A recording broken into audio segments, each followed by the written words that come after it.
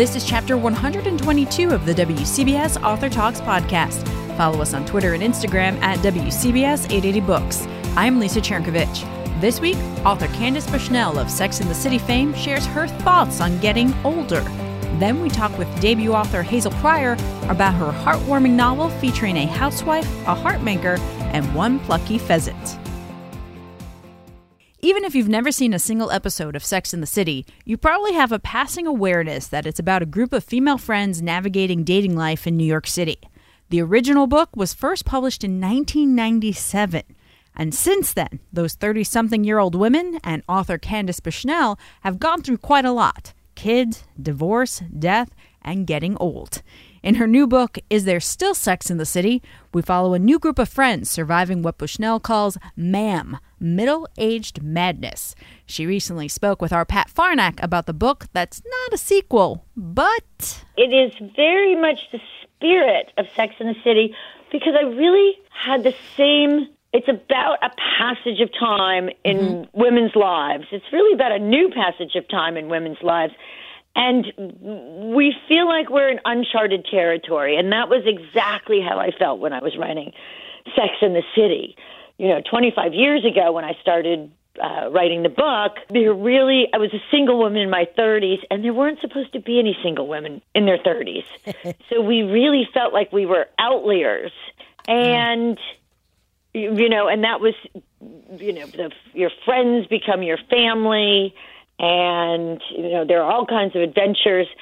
And what happened was so many of the Sex and the City women ended up finding their Mr. Big or their Aiden or their Steve and having children, and in a way having what looked like a happily ever after ending, except that life goes on, and the happily ever after doesn't always work out.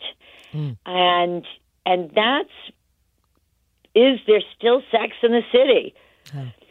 So it's about at one time being in your 50s was really the beginning of retirement. Yeah. And it was also time when you were kind of encouraged you could let yourself go and you can kind of disappear.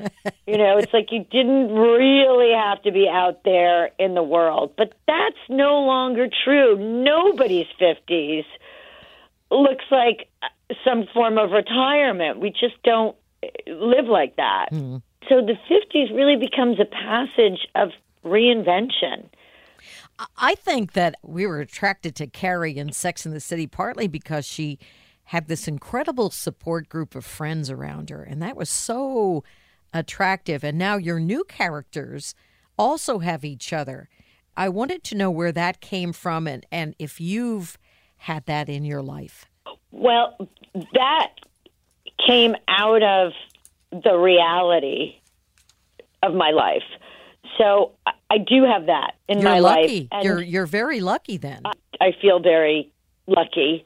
And what happened was that I got divorced, and for a couple of years, I felt like I was the only one who was divorced. And I had two really good girlfriends who were single. So we were very, very tight. And then they both moved outside of the city.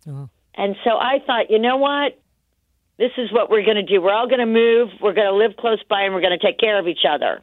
Well, what happened was several of our other girlfriends got divorced, and they all went to where the other single women were. So at one time, I feel like we had about 10 or 12 women who were newly single, and we were all supporting each other. And it was really, really great. Well, you're lucky to, if you have one or two friends, you're considered blessed, but to have a whole gang of friends, that's so nice. I saw you on Good Morning America, and Michael Strahan asked the inevitable question from your title, Is There Still Sex in the City? And you said, no, and the audience just loved it. Would you care to elaborate? I think I might have said yes, but less. And, yeah. And I have actually asked that question of quite a few people, including a lot of middle-aged men. And that's the answer that pretty much everybody gives. But, you know, I think it isn't not just sex, literally sex. I think sex, it's a word that means, like, is there still vibrancy? Is there still passion for life and desire and all of those things? And that's really what this new middle age is about. It's like you've got to re-find your passion. And so, yes, there is, but actual sex, less. The crazy thing, though, is that there's less for everybody, including young people. I mean, there almost seems to be a sex crisis among young people. They're not having sex, or they're having less sex. You know, another great chapter was the one on Arnold, or the SAP, Senior Age Playa.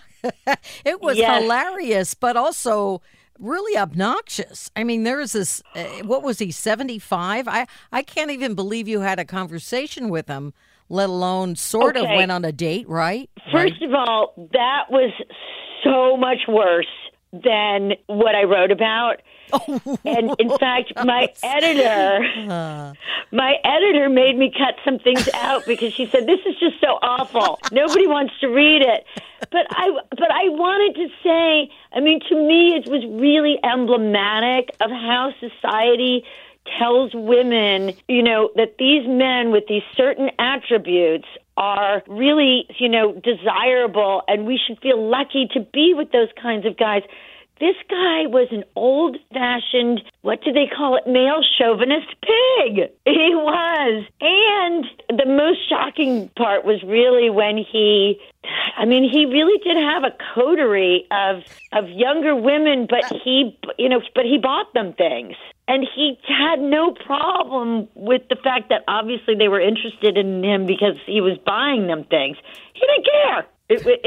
It was funny, but I also was, I was also angry. I mean, I was angry at myself, and I was angry at society that, you know, this is the kind of guy who we value. But it was sort of like you were an anthropologist. I mean, you sort of had to go through that to write about it. So from that standpoint. Oh, absolutely. And you know what else? You know what kind of orbits to stay out of. Why put yourself in that ever again? You can talk about it and laugh about it. It becomes fodder for a party, and you just stay out of those orbits. Exactly. Yeah. You describe your Candace character dating these younger guys and being on Tinder.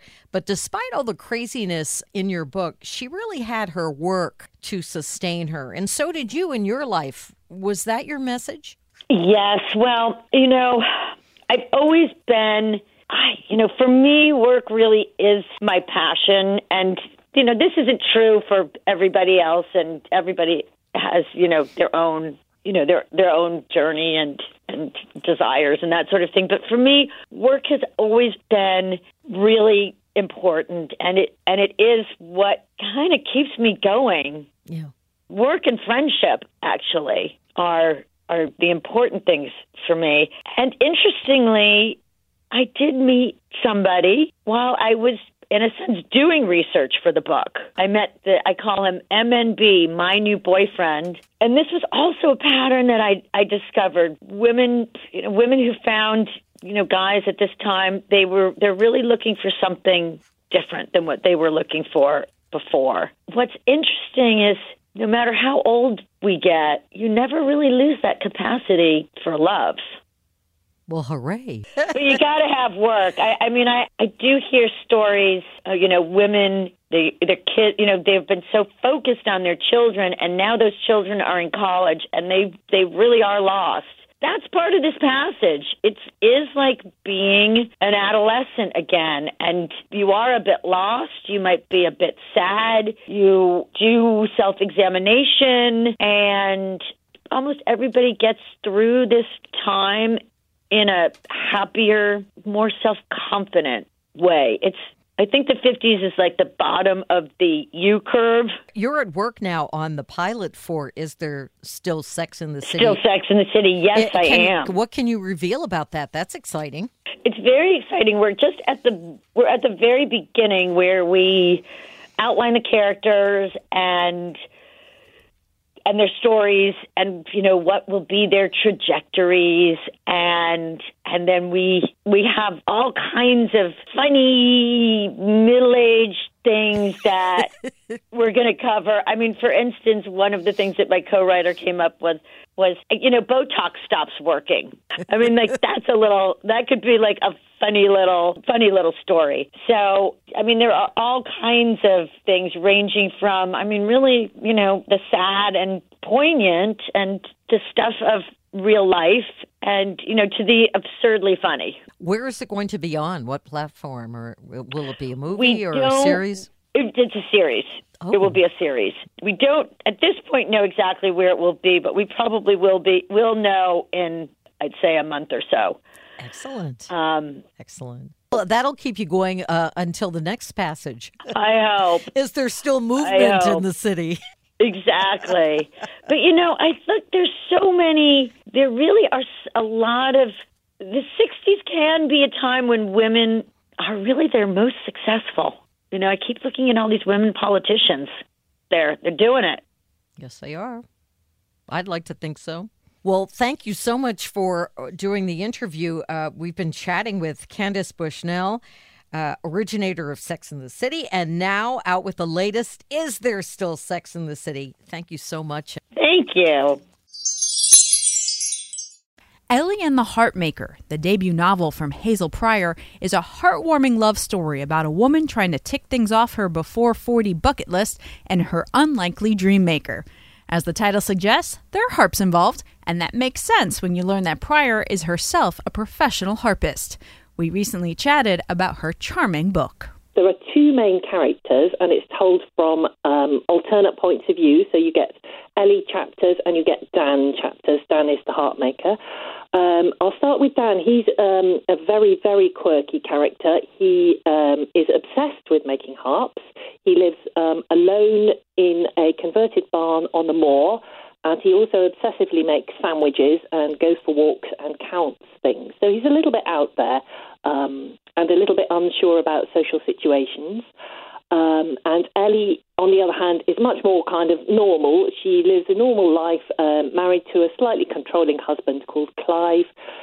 She's a bit of a dreamer. She kind of lacks the courage of her convictions. But she's a lovely person. And she stumbles across Dan's barn one day and is amazed to see all these harps and ends up, strangely, she's always had this kind of vague dream about playing the harp. And Dan it just sort of convinces her that this is what she should do. She must do it because you shouldn't have a list of things you want to do and not do stuff on it. And she kind of, in a sort of dream, she decides she will start playing a harp. But this leads to all sorts of strange occurrences and events and discoveries and dramas in the end. So it's sort of a bit of a romance, but more of a kind of general love story. Got some elements of psychological suspense in it, I would say, and it's also quite sort of lyrical, lots of descriptions, and the setting of Exmoor is very important. It really shouldn't come as a surprise to readers that you yourself are a harpist. Yes, I have played the harp for many years now. I've struggled with it quite a bit because I didn't start until I was in my 20s. And I'm very aware that a lot of people sort of romanticise about the instrument, the harp. And in fact, a lot of people were coming up to me when I was kind of having ideas about writing this book. They were coming up to me saying, "Oh, I've always wanted to play the harp," whenever I played at performances. And I thought, it does have a kind of magnetism. So that was kind of where I got the idea of Ellie.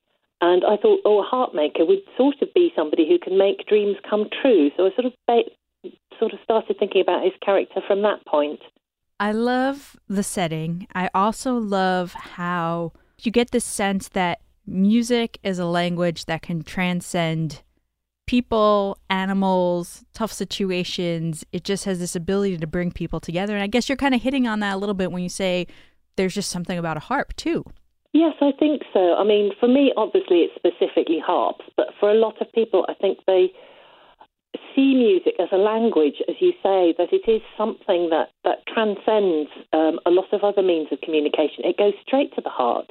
And for different people, it's different types of music, clearly, but there is something very magical about it and what it can do and how it can lift you and change your mood. and make you feel different, completely different. It's an amazing thing, and I do feel very passionately about it. Talk to us about the setting, Exmoor. Exmoor, well, I live on Exmoor, actually, so I didn't have to go very far to research that one. I regularly go on walks, and I just love it. It's very sort of wild, open, hilly landscape with sort of lots of woodlands and moorlands, and we've got the sea as well. There's lots of sort of rivers and little sparkling streams. So it's beautiful, and the landscape is very important, both to Dan and to Ellie. Ellie sort of writes poems privately about it that she never shows anybody because she's sort of too embarrassed to. And Dan just kind of looks at everything in so much detail. He looks at every grass blade and thinks, wow, that's amazing. And I just think, nature again, like music, has things to communicate to us. And I hope that comes across in the book. Do you collect pebbles on your walks as well? No, I don't, I'm afraid. No, I look at them sometimes, but I don't have anything to do with them, unlike Dan, who sort of, he admires them for their own sake, but also he puts an Exmoor pebble into every single one of his harps. He places it in the woodwork there as a sort of decorative feature. But no, I don't make harps myself, so I don't collect them. Dan is really not your typical romantic interest that you come across in a romantic comedy. It was intentional, I'm sure, on your part, but why was it so important to create the character that he is? That's interesting, because I don't really know where he came from. In real life, I don't know anybody like him at all, not remotely like him. And his voice, which is a little bit quirky and unique, just came to me, really, and his character just came to me. It's not something I deliberately set out to do. But I remember at the beginning thinking, maybe I'll make him a straightforward blokey bloke, and that just didn't seem to work. And then as soon as I kind of accepted that, I'll just listen and see how he comes, and that's how he came. One of those mysterious things that happens with writers. Call it the muse, if you like, but he just turned out that way, and I don't know why. I don't know if this is reading too much into it. I mean, you don't come out and explicitly say it, but is there a touch of autism there? Yes, I think most people reading it would detect that. And if you kind of look at the sort of behaviour that he displays, I think he does sort of fit into that category. But I'm somebody who really doesn't like to slap labels on people. So I leave it up to the reader. And if they like to categorise, they can do that and say, oh, yes, he's definitely autistic, he's definitely on their spectrum, he's definitely there. But for those of them who just want to think, well, that's just the way he is, that's fine, no problem, don't need to categorise, then that's fine as well. So I deliberately, no, I don't pigeonhole him. I really did love seeing the world through his eyes, because there's just this fresh innocence to it, and that we kind of lose as adults. Yes, I think his way of looking at the world is perfectly valid and really wonderful, actually. I've really enjoyed writing from his point of view, which, as I say, came to me maybe worryingly easily, whereas Ellie I had to work on much harder to make her a real and rounded person. But Dan is just amazing. I love him. I have to say, I do love him. So tell me then where Phineas came from. Oh, Phineas, yes. Now, he's the pheasant, and he's shown on the cover of the book. Right. So there isn't a harp on the cover. There's a pheasant on the cover. Yes, it's interesting, isn't it? I think, well, it wasn't my decision. This was the publishers do all the cover design and stuff. I think maybe because harp was in the title, they thought, well, we've got that now. And the pheasant is a very quirky character. He doesn't come in until a little bit sort of later on in the book, but he does come to play quite an important role. We have many, many pheasants on Exmoor, so in a way, as it's an Exmoor story, I thought, it'd be nice to include a pheasant. Also, he sort of brings out the softer side in Dan. I think he kind of shows a lot about Dan's character, because Dan just passionately loves animals and wants to leap in and save them. The pheasant nearly gets shot. Well, he does get shot, but not killed. And Dan leaps in to save and gets injured himself in the process. Hope I'm not giving too much away here.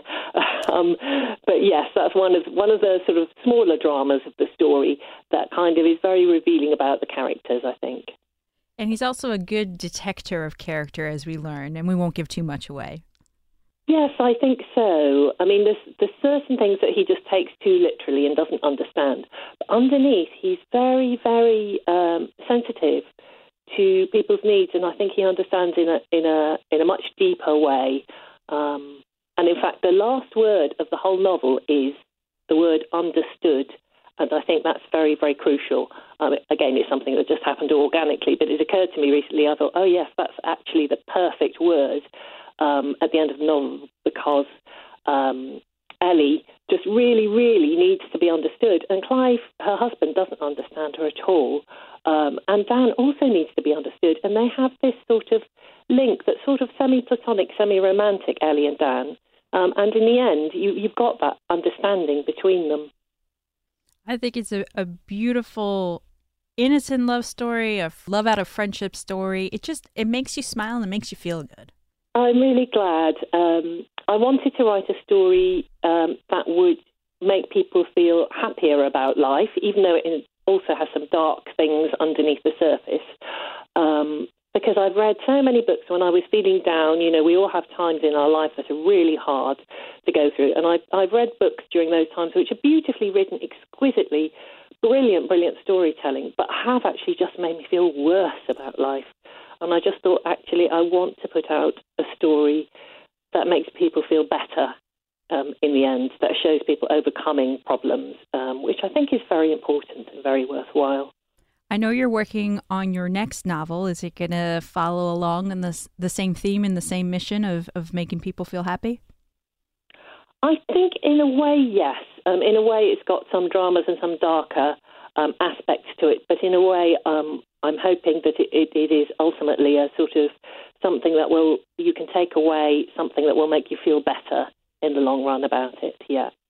All right. In the meantime, though, we can pick up Ellie and the Harp Maker, Hazel Pryor. Thank you so much for talking to me this morning. It's been a delight. Thank you so much, and lovely to talk to you.